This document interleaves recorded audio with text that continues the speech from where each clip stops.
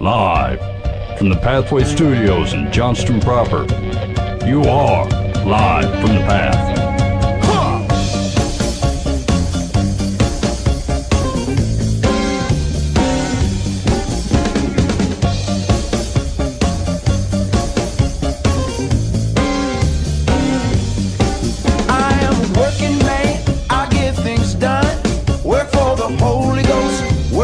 And you're listening to Live from the Path. We're coming from the Pathway Studios here in Johnston proper.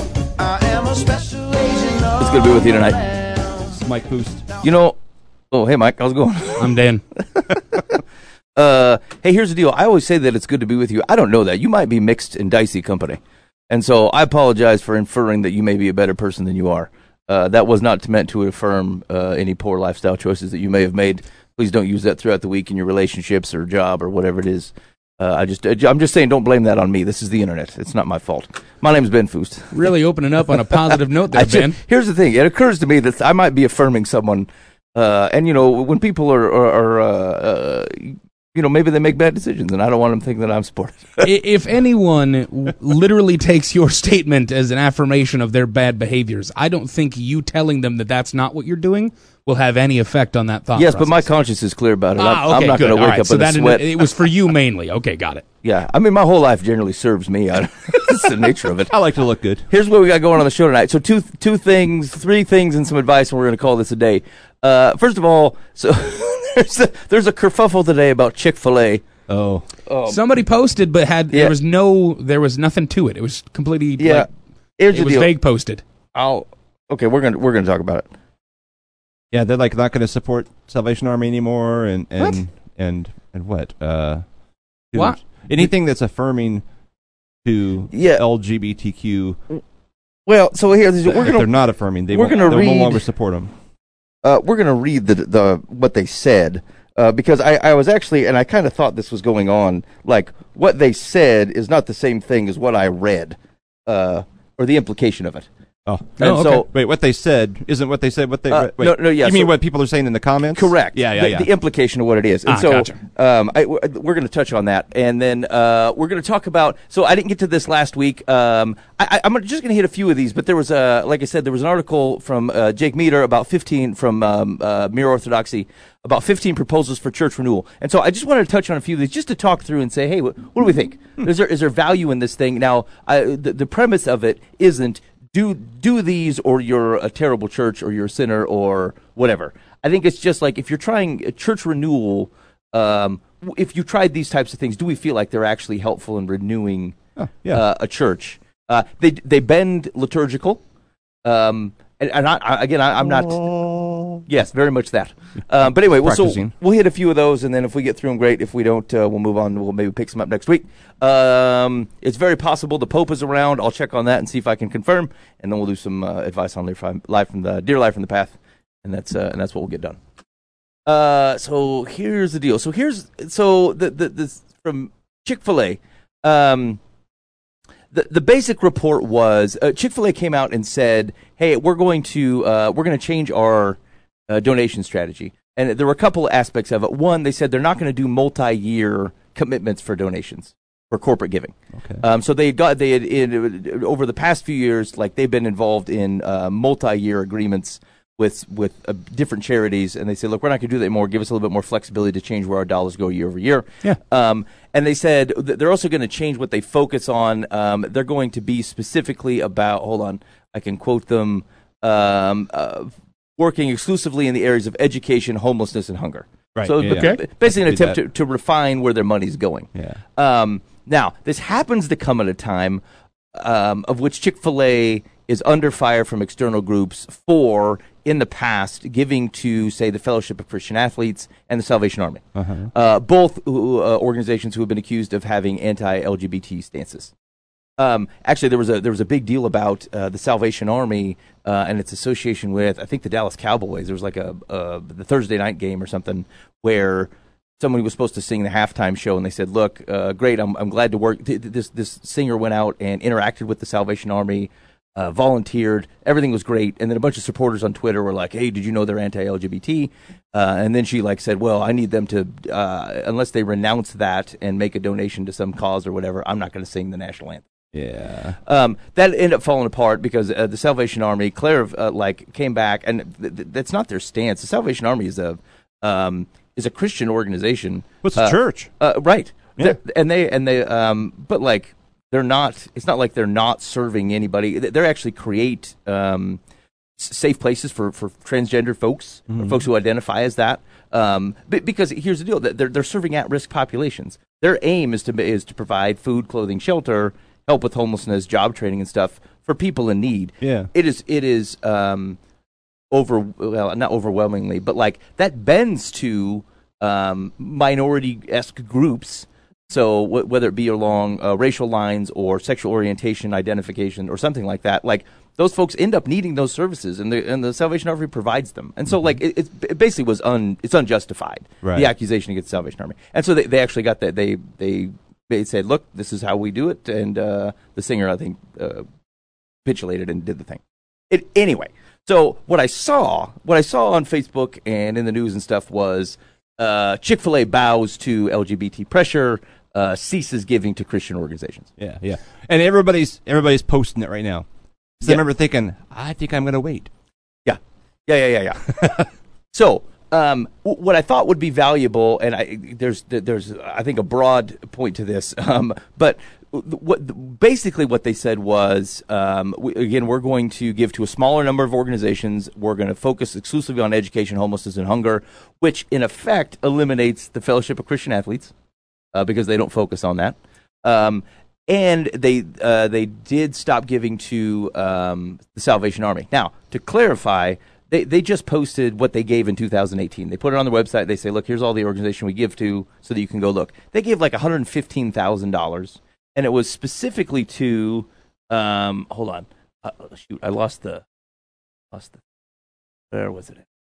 Hold on. 115 to Salvation Army? Yeah, it was to the Salvation Army, but Earmarked. it wasn't anything. It wasn't anything for, I don't know, something that you might say, oh, well, that's a Christian cause or something. It was a specific, sleep out or something, one event in one city that they gave $115,000 that was associated with the Salvation Army. It's not like they give millions to the Salvation Army as an organization across the board, or that they undergird its charitable giving somewhere. It was one event to one thing. So the point being, could you see what they've announced as an attempt to dodge people's criticism of them supporting what otherwise might be Christian organizations? If you make an argument on timing, they've had this problem for years.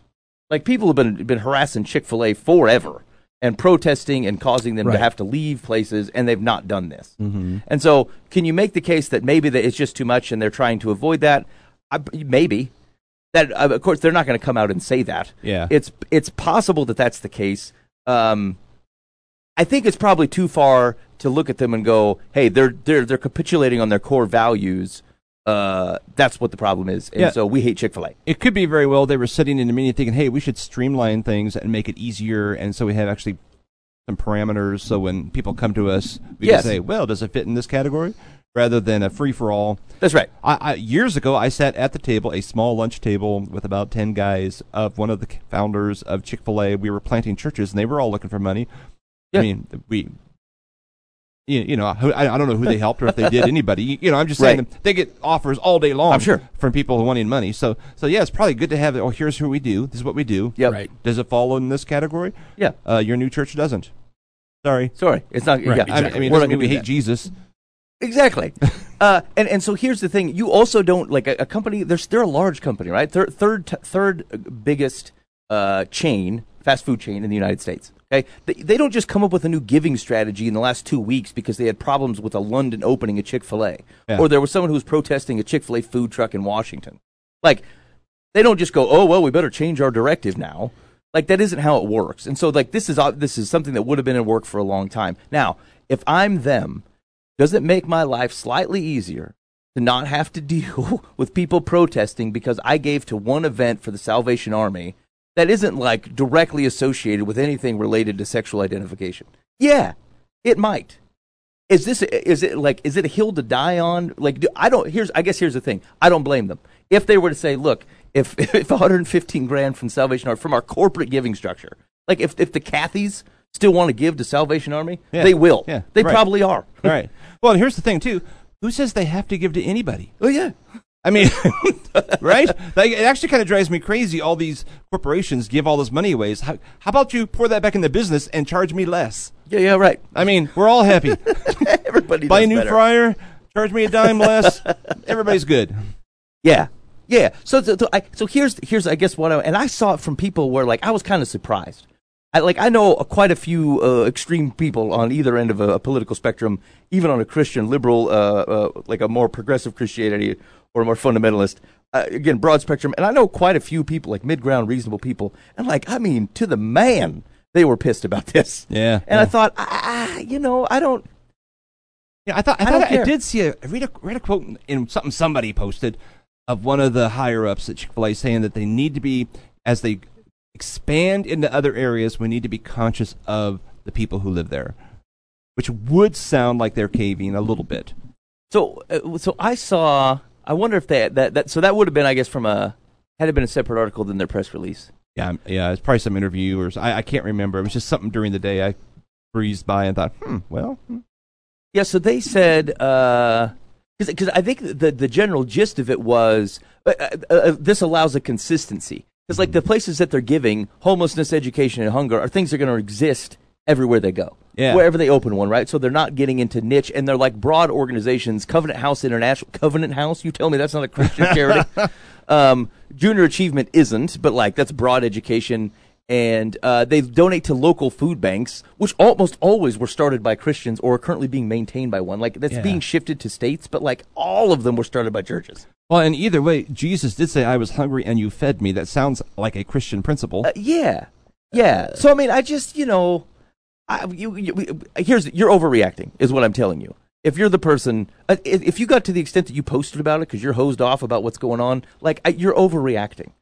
And actually, they clarified, one, we are not restricting, our policy does not restrict us giving to faith organizations. We are not changing that. We intend to continue to give to both faith and non-faith-based organizations.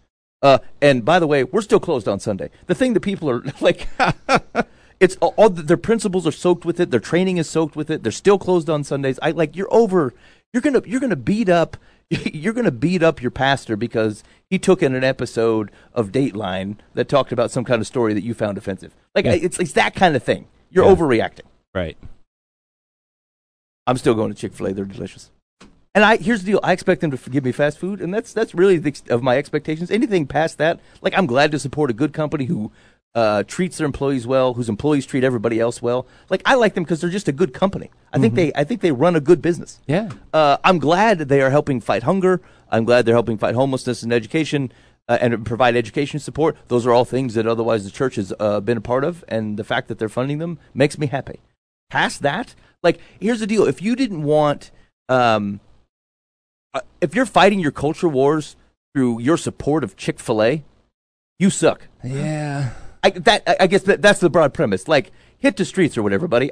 If your means of trying to influence the culture is your social media presence on whether you support Chick-fil-A's giving habits, it's time to step up to the box. Here's the deal, though. You know what's happening tomorrow? The Hobby Lobby people are getting together and saying, we're going to start selling chicken. We're moving in. We're moving in. All right, that's it. But Booba, does that shift your stance on Chick-fil-A? No, I have a terrible stance on all fast food. I stay away from them. That's true. That's a good. They have salad. Okay. Even salads. Their plate. Yeah. Yes, they are nice. I have no stance for or against the politeness of Chick-fil-A. Yes. But salads are usually one of the most calorie-rich items on it. Yikes. Yeah, fair enough. Okay. All right, so let's talk about these proposals for. Oh, by the way, at me, bro. You don't like that. Hit us up on the complaint line 515-517-0085. You think Chick-fil-A has really bit the dust, and you're totally hosed off it, and you find it totally justified to spend your time on it. Let me know. 515-517-0085. That's the complaint please line. leave a code for a free chicken sandwich. Yeah, that's right. At me, bro. What? Hey, whatever. You're not cool. Did you just try and start a Twitter war over a phone number? I mean, I don't even. You use, can't at someone on a phone number. No, but they can. You're a champion. They Let's can hear hit us about up these on new the things. Twitter. They can hit us up on the Twitter handle. Do we have a Twitter? Oh yeah. I mean, live from the path. Yeah. Cool beans. I mean, I don't use At it me, bro. because the only thing that goes on Twitter are arguments like this. So I largely stay off of Let's it. hear it. Okay, so here we go. Again, so this was from Jake Meter. I like this guy. He's runs a blog called Mere Orthodoxy, and here's the concept. He said this post is inspired by a list that someone else had posted on Twitter. And he says, this is just the most, here are my 15 proposals for ecclesial reform in the American church. This is just the most extreme, idealistic vision I can come up with. The point is not if churches aren't like this, they're bad, or you should not be happy if your church does not do these things. Churches are imperfect. As my mom is fond of saying, if you ever found the perfect church, it would cease to be perfect when you joined it. There's a great good in learning to love the people you are stuck with, and that applies to churches too. But also, it's instead as a conversation starter for talking about the practices and habits that churches could take up in the spirit of being both an effective evangelistic witness and a place where spiritual formation is taken seriously. I suppose you could call it a Benedict option starter set. We talked about that a long time ago. I won't rehash it. It doesn't particularly matter for the context. Okay, ready? Here we go. Ready? Yes. Okay. Let's hear One. Are we doing thumbs up, thumbs down? Yeah. Thumbs up, thumbs down, and then kind of detailed if you have a extended reaction. 1, weekly communion with the congregants forming lines and coming forward to take the bread and eat and then drink from a common cup. There should also be elders on either wing of the space to pray with children not yet confirmed and anyone else present who desires prayer. And then additional detail, making the elders available for prayer as a practice I first saw at a PCA church in Fremont, and it always struck me as a beautiful element to include as part of the celebration of the Lord's Supper. The children in that church will grow up knowing the elders, and their primary interaction with them will be the elder praying for them. And that's beautiful. Huh. I'm not sure I'm sunk on the common cup. Yeah, I don't Right. That's kind of icky. Yeah. I'm in the middle. I can't go up or down because there's parts I like and parts Yeah, I was I'm going like, to say, like, there's a lot to that. That's fair. yeah. That's fair. That was- I like that was- elders praying. We Yeah, do that's that. cool. Yeah, we do communion every week. We Right on. we don't Right. necessarily say, "Hey, come pray with us." Well, because you can't take communion. Right.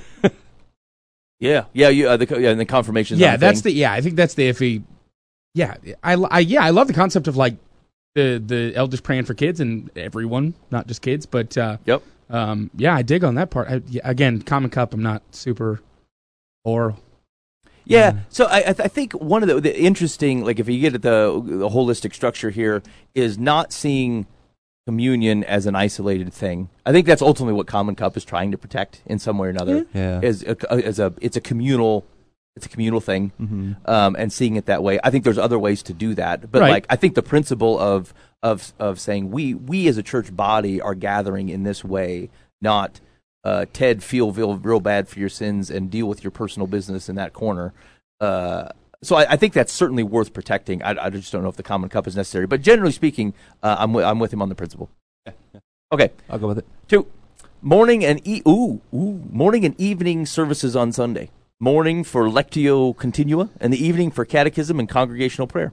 He said this isn't about trying to program people to death. About trying to establish healthy practices of Sabbath that help to orient people toward their ultimate end as human beings. It's also a recognition of the fact that the Christian faith is good and life-giving, but also that is at points complex, and our churches need time to properly catechize people, time which many of them do not have at present. The evening service shouldn't be overly complex. Get a pianist or guitarist, sing a few hymns, read a few questions and answers from the Heidelberg Catechism or Westminster Larger Catechism. Pray together for your city, government, neighborhood. If possible, you could have a potluck dinner prior to the service and aim to be done by 7 so that young families can get home and get kids to bed.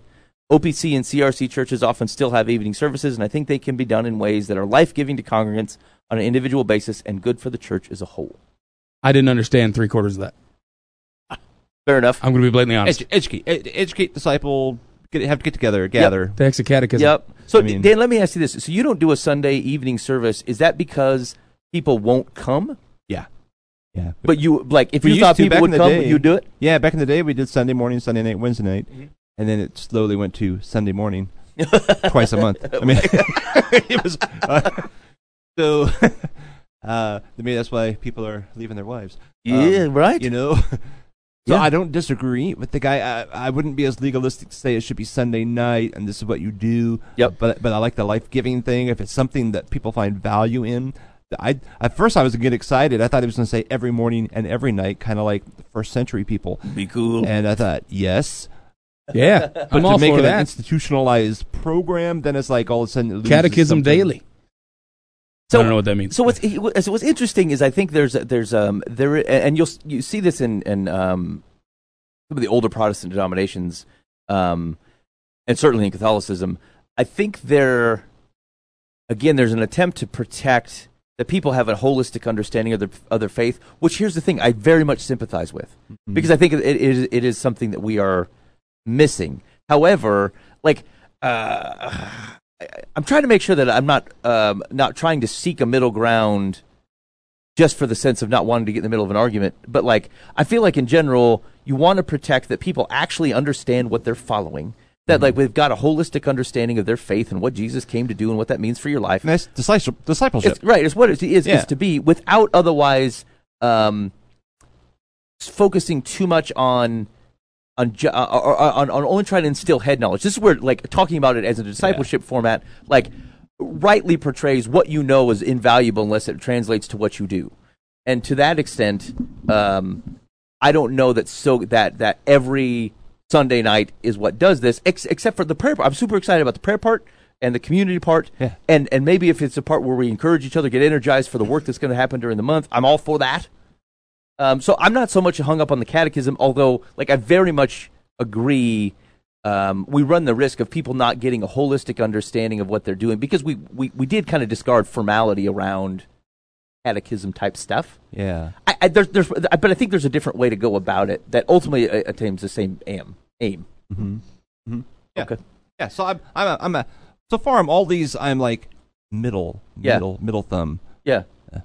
Parts I like and part I'm like, eh. So concept, and generally, would it be right to say concept good? Yes. The exact nature of the method or the practice. Yeah, execution's weird. Yep. I'm not even sure that I find it weird. It's just different. I don't know if I do it, but to the extent, here's the thing: there are some. There is a generational thing in here where, because everything else around you is loose, there are people like. They want liturgy. They want things to grab onto. And here's the thing: is your first century church had that. In fact, the Jews had that. Like, these are people who are memorizing scripture. Like, what we would call excessive liturgy is part of their normal. They just memorize scripture. They had it to reach to, and not helping people create a bag, like a foundational bag of stuff to be reminded of. I think is a miss. Without otherwise drilling it into them like they're math facts. I think there's a spirit of it that you run the risk of. And I would focus on actual scripture as opposed to like, this is our particular church denomination history. Yeah, like, exactly. Yep. I don't care when John Doe in 1410 said something. You know, it's like, I want to know what Jesus said about. Yes. So yeah, that'd be my tweak. So if we can just say, when we say catechism, we mean Bible. Yeah. We're good. I'm good. We're good. Yeah. Okay. 3, weekly corporate confession of sin and assurance of pardon as part of the morning service. Oh, part of the morning service. It says this is a common practice in all the PCA churches I've been part of. Now, PCA, what's that? Presbyterian. Oh, okay. Presbyterian Churches of America, I believe. Oh, they don't have time for that kind of confession. I know Presbyterians. Hold on, let me do it. Wait. I don't understand this one either. Weekly corporate confession of sin. What does that mean? Yeah. Well, last week I lusted at Martha over there. Like corporate, do they mean like in front of everybody? I think so. Yeah, Presbyterian Church in America. Yeah, so I wonder, like, do we mean, I don't know, so, Dan, we know some Presbyterian, let's check on this one. I'm kind of interested in how this expresses itself if people are doing it. But, like, is there confession time? Like some of the old school churches used to have prayer time. Hey, share prayer requests, and this is share your sin. Hey, everyone, how have you sinned this week? Now, hold on. Let me ask you this question, Buva. Is this a vital part of Christian life, the confession of sin? Yes. Then, what makes it inappropriate for a communal gathering? I like the smaller, intimate group. Like the old LTG model is there's two guys you can tell anything to. Yep. But I'm not going to. There's some level of stuff I won't say to the whole crowd in general. Yeah, they don't know me well enough to. Yep. Yeah, I also process. don't trust the concept of telling possibly 60, 100, 200 people my sin, and then them needing to know that from the perspective of them actually trying to help me out with my life and my walk. Yeah. Because, like, I can understand, I'm not against it from the perspective of, like, oh, no, I don't want people to know my sin. I don't, but, like, that's not the problem for me. It's just the thought process of, like, what kind of accountability are you driving? What kind of relationships are you developing with the 200 people you just told that, hey, I have a gambling problem? Because or, that's hey, how I'm they having associate issues. you now. Yeah, like, it's human nature to cause bias with that, and I think that that's going to happen. And I think that that's going to make people less likely to share realistically and how things are really going to go. Well, so I think you might misunderstand what he's calling for too. I don't believe it is like individual specific. It is the notion of, and this is where it gets liturgical. Like for example, here's an example of when we use the word confession differently. We think confess like I confess my personal sin. Liturgical backgrounds, confession is like a specific thing, a doctrinal statement. Yeah, like for example, here. So I'll read just a little bit of this. One of the confession examples is, "To enrich me will not diminish your fullness. All your loving kindness is in your Son. I bring him to you in the arms of faith. I urge his saving name as the one who died for me. I plead his blood to pay for my debts of wrong. Accept his unworthiness for my unworthiness, his sinlessness for my transgression, his purity for my uncleanness, his sincerity for my guile, his truth for my deceits, his meekness for my pride," blah, blah, blah, blah, blah. And it goes on. So it's just a confession that we are all sinners corporately, and we need salvation. Well, we need forgiveness. It is a reminder of that. Now, here's the thing. It is perhaps in me to never deny that, but like how much time do I finish? This goes back to a Calvinist thing. Like how much do I finish identifying with that? However, it does allow for arrogance when we are not constantly reminding ourselves that we are this. Right. And so again, I think I'm going to agree in principle here. Maybe expressing in a slightly different way, but I suppose it's a reminder to say this is an element to the extent of which if we are not willing and reminded of this, it does cause the opportunity that you lose your center a bit. Maybe if there were like 52 different little sayings, because like the first time you read, like, you're thinking, you're thoughtful, you're like, okay, yep, that's true. But if it's every week the same little couple paragraphs, and you check out. This is the same reason people give for not doing communion weekly. Is that same justification? Yeah, but I'm saying do it, but do like have a different reading. So my family does a prayer on holidays for the food, and we say, "Come, Lord Jesus, be our guest. Let these gifts to us be blessed." And it's very sweet and nice, and it just comes out of all of our mouths, and someone initiates it, and then we pray it, and then we eat. And I can guarantee you that not a single person in my family thinks about it as they're saying it. Mm-hmm. It is literally just, hey, rolls will be in 15 seconds. I'll say this and then get it over with. I told Jesus that with the Lord's Prayer. I said, "God, this is not a good idea." What I'm saying is, in any of these pieces, the matter is heart. It's not the statement that you're making. It's not the fact that you're making it. It's the fact that you understand where you are. I don't think anybody's saying that. I don't think that the phrases help. I really don't. Like, I get your point of saying, like, it's good to have the reminder. And that's why I told Jesus the Lord's Prayer is unnecessary. I said the phrases aren't distinct. I hear what you're saying. Wasn't that teaching people to pray, though? I think that is far more liturgical. In fact, the early church taught that as far more, or used it liturgically in a way that we refused. That like we were like, well, we don't want to get caught for the same thing that you're arguing. We don't do that in modernity. Most historicity would tell us that the early church used that liturgically. They did say the same thing, and they did say it multiple times a day. That's why they went into the Dark Ages. That's what happened. Jesus said, "Do this." They did it, and it ruined everything. I'm not disagreeing necessarily with what you're saying, but what I'm telling you is that like Jesus didn't have a problem with repetition. Again, they all said the same psalms at specific times. They were used for specific functions. Like, I think we've got this bent that repetition causes boredom. Boy, that's a problem. But that's not the problem. That's not a word problem. That's a heart problem. And so, do I care whether I agree with you. Do I care whether you say the same thing over and over again? No, I don't. Would I use the same confession every week? No, I probably wouldn't. Because again, I think there's just a nature of re-engaging someone's mind. But like, I also don't know if we're going through the motions, it's not the word's fault. I guess that's what I'm saying. That's true. I mean, that's true. Yeah.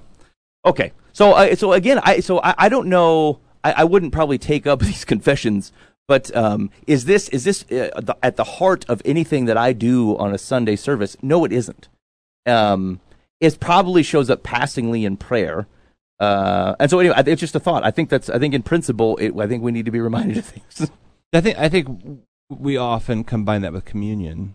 That there's a reminder for why we're doing this. Yep. Because, well, I'm a sinner in need of salvation. That makes sense to me. And yeah. No, that's true. Yeah. That's true. So yeah, I would say, and in fact, that makes the most sense. We as a community are identified by our sin, but also by our rescue. These are symbols which otherwise point us to that. Yeah. I think it's valuable. All right, maybe we'll just hit a couple more. 4, Wednesday evening prayer meetings. These ought to be informal by design. The goal is that it creates a comfortable space in which people can come into the church, share what's on their hearts, and receive prayer. I've seen this done well in several non-denominational churches that tend to do relationships and informal times of community really well. Wait. I'm all in. Yeah, I dig it. Yeah. Have you tried anything like this and it didn't happen? People doesn't. They just don't come. People don't get excited about prayer. Yep. I tried to initiate it for like 2 weeks and then I sucked. Yeah, it's just how we are. I'm terrible at it. Cool story at the convention I heard this week. Part of this I've heard before, and part of it I hadn't. This guy was talking about historical revivals and their connection to prayer, and told the old story. Was it the 1800s? I can't remember. In New York, where some dude downtown said, "Hey, we're going to do a prayer meeting at noon," and he put posters all over town and told everybody to come. And the day came, no one was there, so he started praying. Then he heard some steps while he was praying. Like 6 people came. Yep, 6 business guys. Then they said, "Hey, afterwards, let's do this next week." Like, okay, posters again. 20 guys came. It got to the point it kept growing and growing and growing. It got to the point where they literally shut down downtown New York City on that day of the week, each week for prayer, because all the business people closed their stores and went and prayed. Oh, that's fantastic. And during that time, this is the part I had not heard before.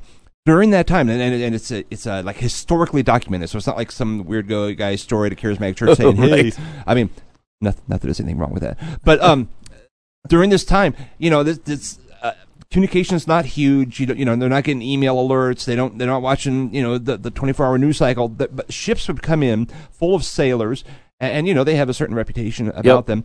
And the recorded documents are there was almost like a cloud over New York, and they would come into the harbor, and as they passed into the harbor, every sailor on the ship dropped to their knees and started weeping, and they wouldn't get up until a preacher would come and present the gospel, to which they would respond. And there's like ship after ship after ship this was happening. And it's like, why don't we pray? Right. I mean, and none of these revivals ever last very long. They might be 2 years or 6 months. They're all different, but they're never very long because we're that way. It's like there's so many stories of people powerfully being changed because of prayer, and we don't freaking pray. Yep. Absolutely. And maybe it's because we do boring prayer services, Oh, yeah. We're praying for Aunt Myrtle's hammer toe. It's like, how about we pray for our nation? I'm initiating in February at the Real Men Conference. Dean Troon's coming, and anyway, part of this stuff all kind of came together this last week. We're going to try to get 31 churches in the state of Iowa that will take 1 day a month and pray 24 hours. Sweet. And we don't care. They can be people in their own homes. They can do a prayer room, whatever, just so that church can figure out how they want to do it. And we're going to call it, it's a national thing they're trying to get going. We're going to be Pray Iowa, I think is what we'll call it. And we just want 31 churches. So if you guys want to be part of it, we're gonna pick a day and we'll figure it out every month. We'll have 24 hours of prayer, and that way there's like in Texas, there's some church that's been praying for like 4 years. That's now. awesome. Or a city has, because no one church can really, they don't. Right. But they'll do once a month, 12 times a year. You can find 31 churches. The 31 could be a small one that only has to do it a few times. I'm pumped about that. I really want to. That's fantastic. Totally want to make that happen. Yep. If there's, I read a book. I want to say 9 months ago, called "Fresh Wind, Fresh Fire." Yep. Fantastic. From Cymbalta. Yep. Yeah. Great book, and I had that exact same reaction. I started reading through it. I'm like, dang, yes. What is wrong with us? Yes. Yeah. Absolutely. Okay, we're in. Okay, so far, I think we're good on some of these things. All right. Oh, speaking of a book, so I was at a bookstore. Was it this week? No, it was last week. I was at a bookstore, and I was looking to talk to the manager because I was trying to set up like a book signing because my kid and I just released like a book, like a children's book, and so I was talking about a book signing. And, like, I could not find this dude anywhere. They said he's in the back, and so they went to go get him. And, like, this person was gone for 15 minutes. And so I'm waiting around the store trying to figure out what to do. And, like, somebody taps me on the shoulder, and I turned to look. And, like, there was this weird, like, trench. It wasn't really a trench coat, but he had kind of the vibe of a guy in a trench coat. And so he whispered something to me, and for the life of me, I couldn't tell what it was.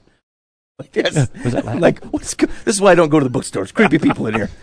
And so I thought maybe it was just a mistake or he actually bumped up against me. So I'm just kind of looking around, waiting for this manager to come out. And I feel a tap again. And then freaking me out. So finally, the third time it happened, I turned to this guy and I said, hey, man, do you just keep bumping into me or what's going on? And he looks me square in the eyes. He's wearing like these, they weren't sunglasses, but they're the glasses that tilt. Or the tint in the dark or whatever. So they're like, so he takes them, pulls them down to his nose and looks me down and goes, the Pope is in town. And I said, what? Whoa. I said, there's no way. And I don't even know why you're talking to me about this. And so I said, I might as well know about it. I said, I do radio. Maybe I can talk to this Pope. Where is he? And he hands me a flyer. And on this leaflet, there's this rough sketch of like a popish hat and then an address on it. And I looked at the address, and I'll be doggone it if it wasn't Buva's address. Whoa. And I said, boy, sir, I think you've been misled. And so I go to Buva's place, and there are people like, and Buva lives in an apartment complex, and so this weird. It looks like it's laundry day at the complex, and no one can get in. There's got to be 100 people out. And they're gathering around Buva's place, and they refuse to leave. And so ultimately, Buva had to get them to go away, he had to kind of play the part of the pontiff and give some sort of advice, like a pope would, that was also kind of relevant to his life. And then, Buva, what did you tell him? I told them that I'm going to fight you. And here's why. I get sucked into these stories every single friggin' time. Every time. We were even out of things to talk about, Buva. I'm ridiculous. I'm just like, oh, man. I'm super excited to hear what this guy said to Ben. How'd that book thing go? Hey, that happens sometimes, too. People whisper at me, and I go, oh, man, I didn't know. I should have known when you were confrontational with the guy that this was a lie. Because there is no way you would go, hey, man, are you bumping into me for some reason? You would just be like, hey, man, am I on your way? All right. Yeah, so a bunch of people showed up at my place because they thought I was the Pope. So actually, this is kind of stemmed off of two circumstances. One is me kind of trying to battle addiction, and I've probably had this advice 5 times over the last 10 years, and I've failed at it, and I've done well at it, and I've failed at it, done well at it. And another situation was actually something, Ben, you said to me at like 1:30 in the morning on the drive home one day. Uh-huh. And it's kind of just been swelling inside of me, and I've been trying to turn it from like, man, I suck, to some kind of righteous anger towards myself and towards my dispositions. But I suck at denying myself things. Mm-hmm. I'm terrible at it. Like, when it comes to the concept of being a humble man and being a man that's heart should be full of Christ, and that's my fulfillment. And like, that's kind of it. It is like, I'm excited. I don't care what's going on in my life. I'm not really worried about a lot of stuff. As long as I can call myself a son of God and a son of Christ through my relationship with him, I should be happy. But like, I suck at that. And I need to get better at it. And it's kind of manifested within the last couple of weeks, since the beginning of this month, actually, that I've been a big guy my whole life, and I really suck at food addiction. I'm terrible at it. And a lot of people will scoff at that statement and say, food is not an addiction and stuff like that. And like, it's just, you really probably need to read a little bit more, to be honest with you, if that's your full opinion on it and that's all you got. But I'm terrible at that because it really takes a hold of my life, and it really does. It's almost embarrassing. to the point where like I make really bad decisions and I make my food my idol and I run to that, and that's my emotional crutch. And like when things are going terrible, I need to eat. And when I'm depressed, I need to eat. When I'm bored, I need to eat. When I'm anything, if I'm elated about something, I want to celebrate with some kind of food. And what that's kind of turned into in the last month has been this combined movement of getting past. So to frame this right, I started the Whole30 this month, okay? And I've decidedly not really told a lot of people because in the past I've ran to social media with this and kind of lived on the fame from that, if you will, like the constant flow of feedback because I'm doing something good. Yeah. Like you go, Buva. Yeah, exactly. Right. I get the cheerleaders that get me going, and I'm like, yes, absolutely. This is why I'm doing this, is so people look at me and go, hey, good job. When in all actuality, that means nothing. But this time, I really didn't want to run to that, and I kind of don't care if anybody tells me I'm doing a good job. I really don't care. I'm not doing it for you. I'm not doing it for you to think that I'm doing a good job. I'm not doing even the sweethearts that say, oh man, you're a role model. Cool. I'm not doing it because I want to be your role model or look good to you. I want to be alive in 10 years. And I want to honor God with my decisions because it's not just your body's a temple, which it absolutely is. More so, I'm not only not treating it as a temple, the temple's to the wrong God. That's my problem. Like, my temple is to the wrong deity. I've put a cheeseburger on my stand, and it's ridiculous. That's super poignant, Bubba. And so I hate that part of me. I absolutely hate it. And it's manifested because I've tried so many times to start the Whole30 in the last year and a half, and I'm not going to go into the details of the program. It's just very restrictive when it comes to foods. You can't eat a lot of different types of food. You can't have gluten. You can't have sugars of any unnatural kind, really. Even natural sugars aren't okay if they're not basically just in main carbs and fruits and stuff. Whatever. The program specifications are not important. What is important, though, is that I'm having to deny myself any opportunity to run to food right now. Mm-hmm. Because, don't get me wrong, I can cook a lot of delicious foods in the Whole30, but like, I don't usually run to zucchini noodles when I'm having a bad day. Like, I just don't. They're delicious when you toss them in olive oil and a bunch of different spices, but it's not really something I do. I don't run to kale soup. It's just not my thing. I'm sorry. It's delicious with pork shoulder, but it's not what I do. And so in the last couple of weeks, I've had to practice daily denying myself that. And I feel so ridiculous that this profound movement in my life is going, no, Buva, you friggin' schmuck. You cannot in any way, shape, or form go to a gas station and buy anything except for the fruit that nobody buys or the water. That's what you get. And I've turned it into this amazing experience that I've had in the last couple weeks of instead of just focusing on what I'm missing, I need to focus on what I'm fighting for. And like that's really turned into this run to prayer and run to just focusing on God that's been phenomenal. And like I still suck at this and I still fail and I still don't deny myself with pretty much anything else. I'm broke all the time, but somehow I never deny myself things. I don't know what works. Maybe that's why I'm broke all the time. But it's been phenomenal because of the fact that like I'm not allowing my existence to be fueled and filled with fake crap right now. And like I'm not allowing myself to be kept together emotionally by something that isn't my savior. And like there's been something just refreshing almost. And it's like being able to breathe for the first time in a long time. And I know that sounds dramatic, but it's truthful. And if you've ever had any kind of full-on addiction, like clinically diagnosed thing, you might understand that concept that it really is like a breath of fresh air of I'm no longer controlled by something that I don't want to be controlled by, if that makes sense. And I know that I'm saying this, I'm literally like day 18 today, and so I'm not, 10 years into sobriety or anything like that, but like the first day was awful, and I had to run to God about it. And it didn't get better day 2. I had to run to God about it. It didn't get better, and it hasn't really. It's been a struggle, but like this is the most worthy struggle I've had in a long time. It's absolutely worth it. And what has happened is through denying myself this thing that's one of my biggest vices and one of my biggest sins, fine, we want to talk about confession of sin. There you go. Is idolatry for me. I don't run to God. I do not run to him. I run to food, and I run to things that I can control and I can make. My dinner is my golden calf, and it's ridiculous. And so eliminating that and running to Yahweh on this stuff has been phenomenally impactful just in my daily dealings with starting my day, asking God to fill it. There's a void, whether it's an emotional void that I've created or it's an emotional void that's been created by other things that have happened in my life, whatever. I don't want it filled with fake and crappy stuff. I want real and I want true things.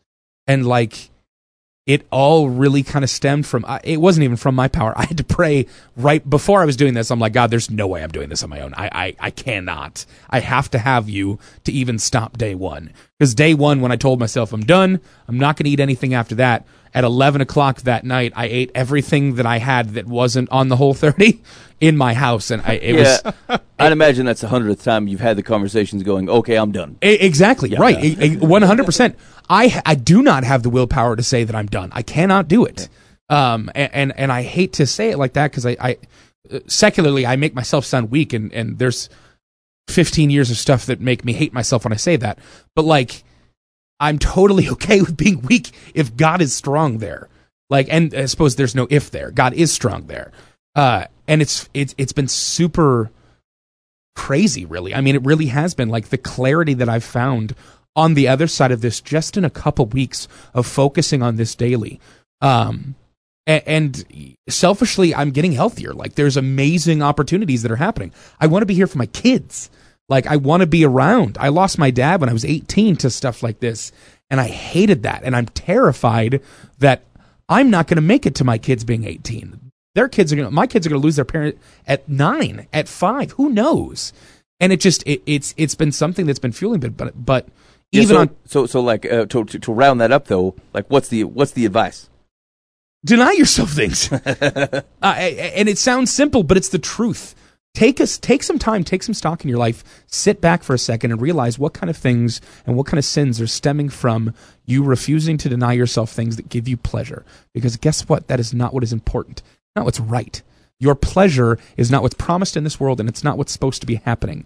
It can definitely be an outcrying of certain things. I love getting pleasure from the fact that, like, I love Jesus and I can do that. But, like, what kind of things are stemming from your needs of satisfaction and your needs of being sustained for your own personal crap that shouldn't even be fulfilled? Well, and I think that's the thing is that I unless you focus on it, I bet you don't realize how often you are in prime and direct service to you, right? And how many of your needs or desires that you are actually not denying yourself. Like, I had a very, and this is kind of why you mentioned earlier, like we were talking about this, is because I had, I was trying to do, I think, a fast, and there were just some other things, like real basic things, like, hey, I'm trying to spend less money on this thing, and I'm trying to exercise, trying to do, like, I don't know, a host of other things. And, like, the things that were trying to stop me or that were standing in my way of doing some of the stuff that I wanted to do were all basically just whims, things that would pop into my mind and go, hey, Ben, you could stop and get a donut. And I'd be like, yeah, you know what, I can. And I did. Right? And, like, and there just wasn't, I didn't say no to a lot. And I still don't, to be honest. I'm thankful that a lot more things don't pop into my brain. Because if it said, Ben, you know what, you could eat 10 hot dogs, I might do it. Because, like, it's the thing that comes with a little bit of money and a little bit of free time and freedom as a whole. It's the very risky humanity that says, will I take this moment to serve and indulge me, or will I take this moment to deny myself because I should? And the real risk, regardless of what your proclivity is, that's ultimately what it rolls up to, is like, are you willing to say no to something that is harmful to you, or are you going to indulge in it? And I would say, like, this is where we run risks that other parts of the world don't necessarily, is they don't have the time or the money or the freedom to indulge in some of the things that we have. And we have a deadly combination culturally that gives us, like, broad freedom to share the gospel and spread good news.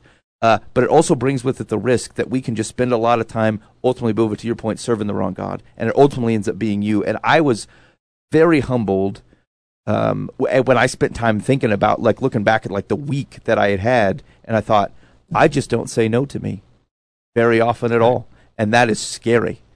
And it's scary because I think to myself, like, the things that are popping in my mind are relatively benign. But like, I don't know. This comes back to something we were talking about just before the show started. But like, you don't. It puts into right perspective what you are capable of, right? But for the grace of God, what I'm capable of, and like again, good following of Jesus and right study and right company and good community, thankfully causes things not to pop into my mind, things I wouldn't even consider. But like knowing what I give into, even in those kind of benign things, like again, it's very humbling, and I think it's worthy to recognize that like that's what we're subject to. And frankly, that's the same thing that the people where you're like, oh boy, I can't believe you did that thing. Like they're doing the same thing you're doing. Mine's just a donut. and again, good community, strong teaching, love of Jesus, Holy Spirit. It's donuts that are popping in my mind, which are a problem for me, but they're a different problem for Buva, and they're a different problem for somebody else. And so anyway, I would agree with that advice. Is just think in a given week and think back, how many times did I have something that could have served me and I said, you know what, no. I bet it's less often than you think. Yeah, agreed. All right, get off of Buva's. Well, it's not really a lawn. My back patio. It's like a walkway patio thing. Get off the communal area where the dogs play. Yeah. Okay. All right, here we go. Let's do a couple advices and we're gonna split the hilt here. Dear Life from the Path. My wife and I have been married 27 years. We love each other and raised 2 beautiful children together. When we started dating, we were both smokers. My wife quit 20 years ago, but I continued. 2 years ago, my wife told me no more sex until I do. Abby, or Life from the Path. This is why I'm not allowed to do it. I smoke only about 15 cigarettes a day. What? Only? How many is in a pack? 20. 20? Packs of 20. So at least it's under a pack. I smoke only No, about Dan. 15. Holy cow! I just didn't see that coming. I smoke only about 15 cigarettes a day, and never in the house or car. I know it's terrible for my health, and I need to quit, but I enjoy it. That's 1 per waking hour. See Pope style advice. So it's been 2 years since we have had any intimate contact. Wow. You held out for 2 years now? I barely can get a kiss out of her because she says she can't stand the smell. Yeah. I'm only 50, and I enjoy having sex. Right on? I don't know how much more of this I can take. Is my wife right by putting her foot down like this? She has never been a big fan of sex, but she always satisfied me. I think this is her way of avoiding sex. I know she's doing it because she loves me, but I have a hard time accepting it. I have tried numerous times to quit and have used medication, hypnosis, gum, etc. to no avail. Please help. All smoke, no sex in Michigan. Oh, man. Layers. Here's the thing. My immediate thought is, dude, just give up smoking. Yeah. I don't know that I'm supportive of the wife's position, however. Yeah. Like You that can't is force an addict to stop. correct. There's a difference. Like if you, I'm sure that they've gone through rounds of him saying her trying to be supportive, and she thought this was going to break the thing. But like this is taking what is a problem in your marriage and intentionally creating another one onside it, and said, now I hope you can deal with this avalanche. And so I get it, but like ultimatums are risky for this very reason. And like by doing this, you've tied 2 things. I mean, there are some natural consequences. Dude, I'm not going to kiss you. You stink. Right. I mean, eating nachos is a similar problem. Like your breath be bad. As an ex-smoker, you smell much worse than you think you do. Yeah. Yeah. Your breath stinks much worse than you think it does. So See, I have the same issue with Who Hot. yes, that's Like, what I'm saying. You are not welcome here. Yeah. So Dan, what do you do? What are you thinking? Well, then I go ahead and I don't put garlic in my Who Hot. But that's a Good to know that this is a Okay, problem. Oh, man. So Dan, your solution is to like you just solved the problem. I mean, I think Yeah. her intentions were good. She was thinking there's something he likes. Surely he likes sex more than smoking. So let me give him a choice so that he will. She's trying to help him, but I agree with you that it's not a good idea, and it's not working because he has obviously a legit. He's addicted to the nicotine. Yep. He needs. He'll never stop until he wants to. So he just doesn't like you right now. So he's feeding his addiction and not liking you, and he's frustrated. Do you know what makes him want to smoke more? The fact that he's not having sex. Because, well, and if he did have that's sex, he stressful. just want to smoke afterwards, right? that's what you do on TV. that's how it Because works. this is a movie from the 1970s. I would say being a non-smoker, I don't know how that works. No, okay, well, that's just a weird tangent. So no, that's a good point though, Buva. Is that so? Here's the thing: if he wants to do it, especially after 2 years, like at some point this didn't work. Yeah. And like now, the relationship of which he might be saying, "Look, I'm willing to sacrifice." Or go the extra mile, whatever, because this woman loves me. I mean, you've lost your leverage in that area. Like you can fight for she loves me. I'm willing to try over and over again for 20 years. What you can't do is get that back after you've thrown a 2-year ultimatum his way and denied him sex. Yeah, that's rough. Yeah, that's Paul would say that's not a mutual agreement. There, it's not the way to go about it. Right.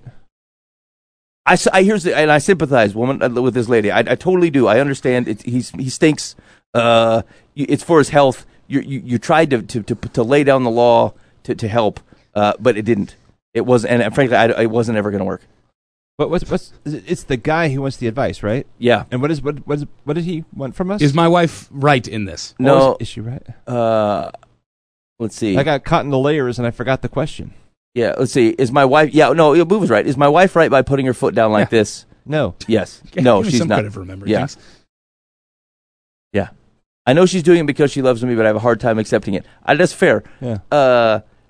Now, but now on the other side of it, though, just recognize that you've not given your wife a lot of choice here, because I'm guessing that there's a background to this that you've not quit, and like again, I know it's an addiction, so just saying, hey, you should just stop, it doesn't change your life. But like, I mean, unless you're pulling out all the stops here, I don't think 15 a day does not sound like you've made progress.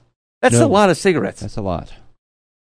Boo was right. That's 1 per hour. That's outrageous. I was going to say, like, I've been a 2-pack-a-day smoker, I've been a 1-pack-a-day smoker, and I've been a quit cold turkey smoker. It all sucks. But yeah, no, absolutely. You've given your wife a really crappy shake, and she's giving you a really crappy shake right now.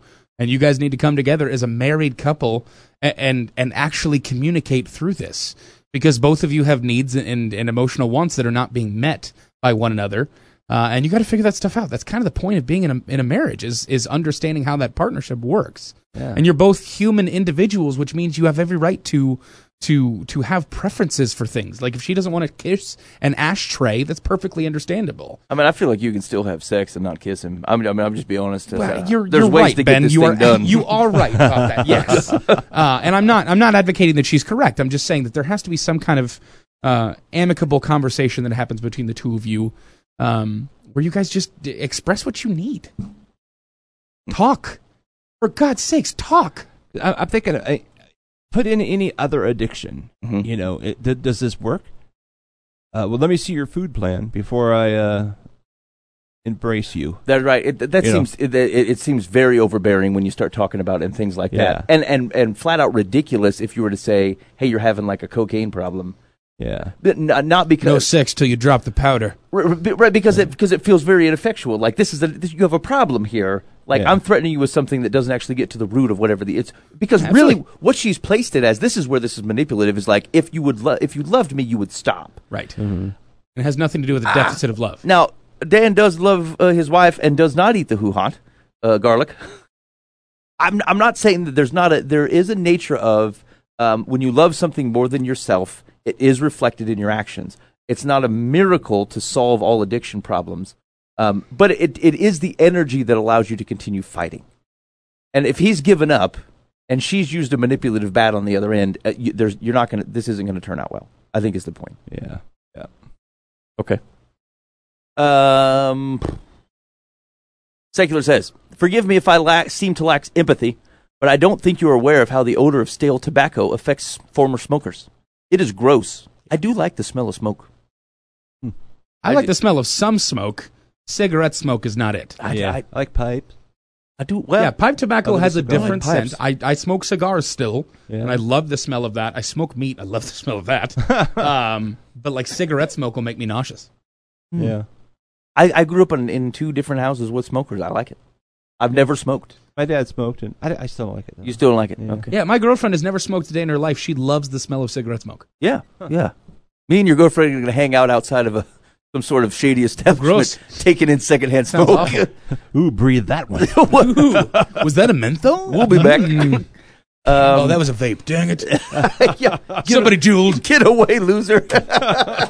Whatever, Chad. That's it. Hey, I called somebody a Chad earlier today. Attaboy. For some sort of behavior. You Chad. Go punch a wall or something. Yeah, where's a guy huffing a Lucky Strike like you want? Okay, because medication, let's see, the smoke clings to the smoker's skin, hair, and clothing, and it's the polar opposite of an aphrodisiac. Because medication, hypnosis, you've never been on the internet, gum, etc., have not helped you to kick the habit, what's left is the old-fashioned way, cold turkey. The American Cancer Society sponsors an event every year called the Great American Smokeout. This year, it is on Thursday, November 21st. Cha-ching! Secular and $2 for the plug. The theory behind it is if someone can refrain from smoking for one day, he or she can build upon that for 2 days, a week, a month, etc. Many former smokers have quit this way, and if sex is as important to you as you say, I urge you to try it. Again, I'm not sure this is the most healthy way to talk about this. If you tell your wife you accept her terms, your situation may improve dramatically. Well, of course it will. She won. Yeah, In this ridiculous gamble. Here's the thing. Now, to his point, though, he seemed to insinuate that maybe she just doesn't want to get the hibbity-dibbity on. Something underlying there. Yeah, which there's is a no doubt separate about it. problem. Right, exactly. She doesn't want to dibbity with you. Yeah. Dibbity? It may be because you're a smoker, but it may be because she finds you horrendous for other reasons yet to be named. Find Jesus. Find love with one another. Now, no, I won't say it. Okay. Very good. Yeah. Dear Life in the Path. The filter was a little late, but it still worked. Attaboy, Dan. Well done. Discernment. I've been working through major anxiety issues with the therapist for the last few months. Sometimes he is very helpful. Other times he goes off on tangents, talking about topics I don't feel the need to discuss. Oh, man. And things that don't necessarily pertain to me. I find it frustrating. Maybe it's the Cosby Show. This is my client. I'm really sorry. I find it frustrating, and at times it makes me angry, although I keep that to myself. How can I keep my therapist on track? Or how can I break up with him without just ghosting him? You can ghost your therapist. One. It's totally okay. Here's the thing. Stop using internet words. It's not ghosting. You fired him. Oh, absolutely. Yes. Just Agreed. fire Set your a new therapist. appointment. Yeah, if your therapist sucks, they went to school for this. They're supposed to be better. Yeah, I didn't If they're ghost. not right for you, don't go. Listen here. I didn't ghost the McDonald's because I decided to stop going. I Hey, just stopped going. Yeah, okay. Yeah, it's a little bit different No, because it's not. Yes, it is. You're building a relationship with these people. You're literally opening up emotionally, and you do build a bond. If you just, it's all on. It's only ghosting if you just stop showing up. Just say, hey, That's look, what they're proposing. that's ridiculous. That's not one of the options. Just say, hey, I'm going to someone else. Thanks. Well, and could it be that possibly the therapist knows more than they do? Yeah. And that they're getting to the issue that they don't think it is, and because they have blind spots. That I will offer to you. Yes. That seems very likely. Just a thought. I've gone into therapy sessions thinking, oh man, I've got all this figured out already. And within 30 minutes, I was like, I know frickin' nothing about myself. And they're talking about something. You're going, why are you talking about that? That's Yeah. not me. And then 2 weeks later, it rounded back out to where he was like, I've been talking about this for 3 weeks now, and you haven't picked up on it. Is it making sense now? Yeah, I guess so. Didn't realize that was all manifesting that way. They're like, yeah, that's because I went to school for this. I'm a certified brain wrangler. I talk to you people all day long. Yeah, Lee, my Yep. job is to lasso your thoughts and emotions. Let's do this. Well, and I suppose that goes to a similar issue. Like you find yourself not finding a therapist to your liking, and you've gone through 2 or 3. It's you. Thank you. Yep. Can real quick, couples that are talking about going through marriage counseling and then spend 6 years of an unhappy and horrible relationship because they just can't find a marriage counselor that understands me. Shut up. No, You're wrong. you can't find one that agrees with you. Yes, exactly. That You want wants- to be yep. validated in your crap thinking, and the second someone professional looks at you and goes, you're wrong. You are so entitled to hear the word right and yes that you are crumbling and running away from legitimate help. You boob. Yeah. Sorry. Thank you. Yeah, here's the deal. I'm not saying that there isn't an iffy one here and there, but Yeah, like absolutely. it's not 100% of your interactions with therapists, marriage people, and even non. Listen, you go to that stuff, and if you find you go to 3 different therapists, and you find that like nobody's kind of hitting your aim, it's you. You're not open to change or hearing what other people are saying. I'm sorry. Just don't empathize with me. Yes, they do. And that's the thing is that like this is where marriage counseling is a coward's way to try to get their way. Well, someone else will tell my wife that they're wrong, or someone else will tell my husband that they're wrong. Like that's no. If you don't walk into a situation like that saying I'm humbly willing to change, then the therapist is not going to help you. Yeah, I saw a meme on Facebook the other day that made me kind of sad. It was for $300 an hour, I will dress up and pretend to be a therapist and explain to your spouse why you are correct about everything and they're completely wrong. And I chuckled for a second, and they went, "Oh, this is crap. This is the way our society thinks." Yeah. I'm sure this has been shared like 800,000 times because people go, "I'm always right, and my wife's an idiot." I'm like, what is wrong with you? Okay. Yeah. All right. So, what's secular have to say on this one? So wait, what was our advice then? Oh. So the question was, how can I keep my therapist on track? We're saying not your call. Yeah. Yeah. You're probably not the authority in this and shouldn't be the one keeping them on track. We'll keep you on track. Don't mess with Dan. I won't say the G word because Ben will get angry again. But if you decide, you can fire them. That's not the same thing as ghosting. I agree. If you got a weird one, they exist, and you absolutely feel like that they're not actually helping, and it's money you're paying, and so you have every right to just go, yes, hey, agreed. I was paying you for something, and I don't feel like I'm getting it, and so I'm going to leave you and go somewhere else. It's okay. Yeah, agreed. Secular says, as a patient, you are in a vulnerable position. Many times a patient will feel hesitant to tell a therapist that a line of conversation seems uncomfortable or irrelevant. However, because it is uncomfortable, you should not let that stop you. Your therapist may explain to you why he is pursuing the issues. You can then accept or reject that explanation. If you continue to feel uncomfortable after that, you can disengage via a letter or a phone call. Ghosting is the coward's way out, and I don't recommend it. Okay. I've ghosted a therapist. Over. I mean, you basically just don't make another appointment, right? Right, exactly. When's our next appointment? We won't be having one. But here's the deal: I don't consider that that doesn't seem wrong to me because ultimately it is still a working relationship. Yeah. You have every right not to schedule another appointment. Yeah, it might be a budget issue. It might. I mean, it could be anything. Right. Exactly. Yeah. We misapply internet words and it bothers me because here's the deal: is it normalizes things like that. Like this is happening all the time, and like that's not what's happening. It's a normal transaction. Final one. Dear Live from the Path, I have a disagreement with a friend about the difference between a conventional affair and an online affair. My friend insists the latter isn't an affair because it isn't physical. My opinion is when you connect with someone online, you develop an emotional attachment to your online friend. This attachment is no different than having a physical affair. It can damage or destroy a marriage when you sneak around and lie to your mate. Do you agree? Yes, I do. Yes, I do.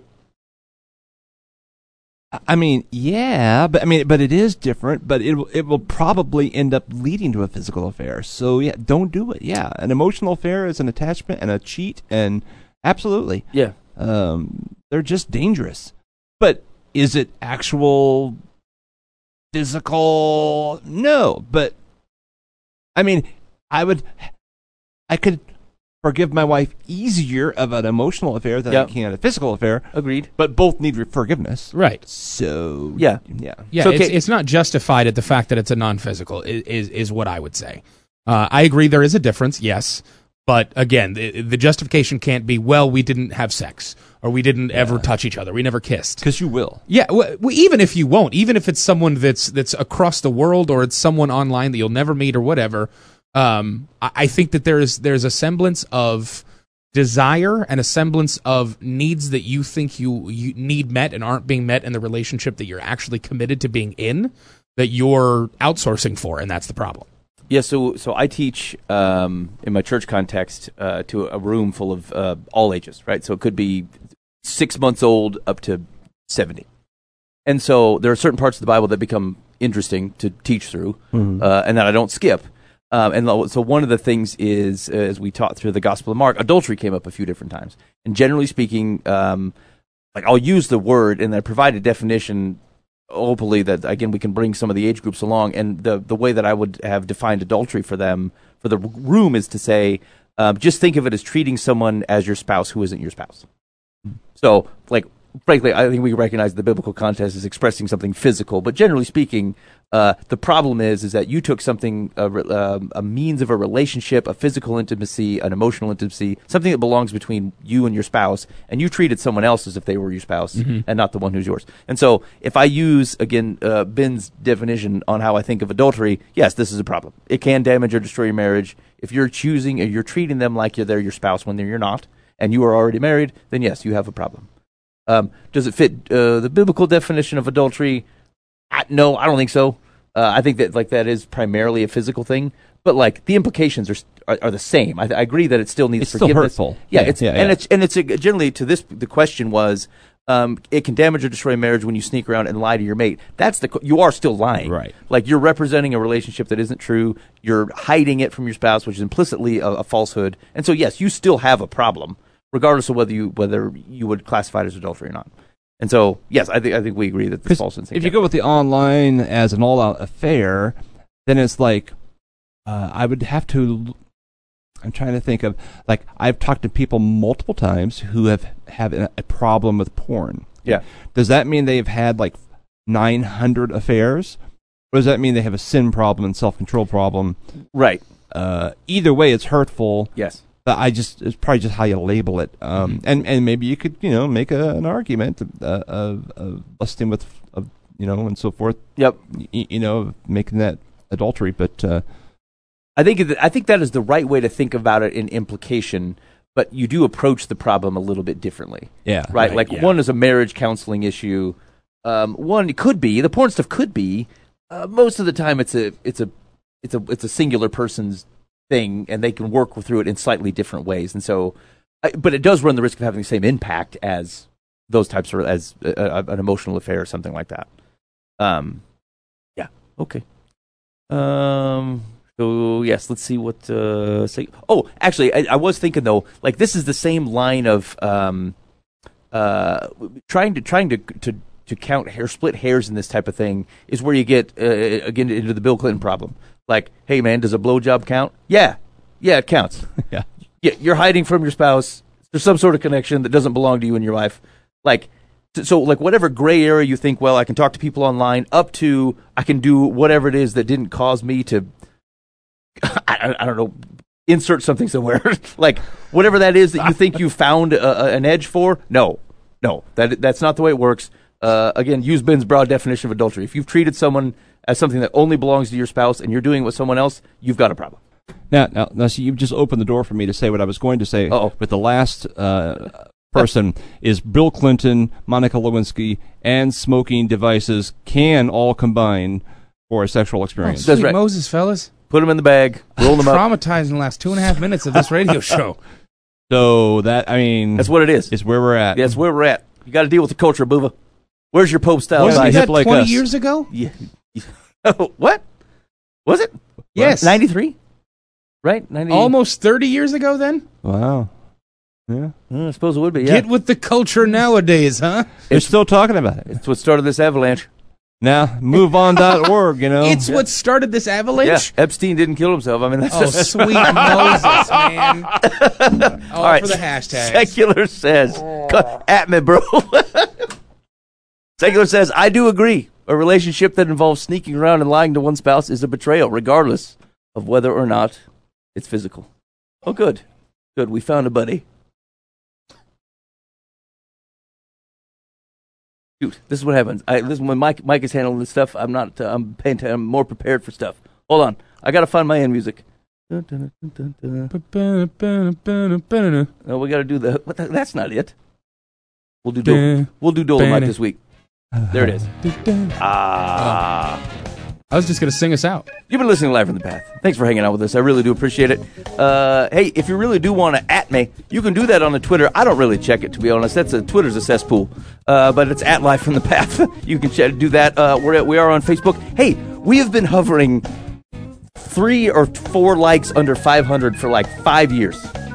So really? Yeah, we've been 497 likes. We'll move up to 498. Someone else will get sick of us and move back down to 497. But it's been that way literally for 5 or 6 ridiculous. years. So, if we could pick up a few likes this week, I can buy them. I could do a campaign and try to get likes. But that's not worth it. So hashtag at me, bro. Invite a friend. Let's see if we can pick up a few likes across that 500 barrier. Give us a small victory, all right? That's on Facebook. Looking for just search from Live from the Path and we'll be out there. I think that's all we got. We'll get the show posted up and we'll see you next week. In the meantime, be faithful in the means. God will handle the ends. You've been listening to Live from the Path.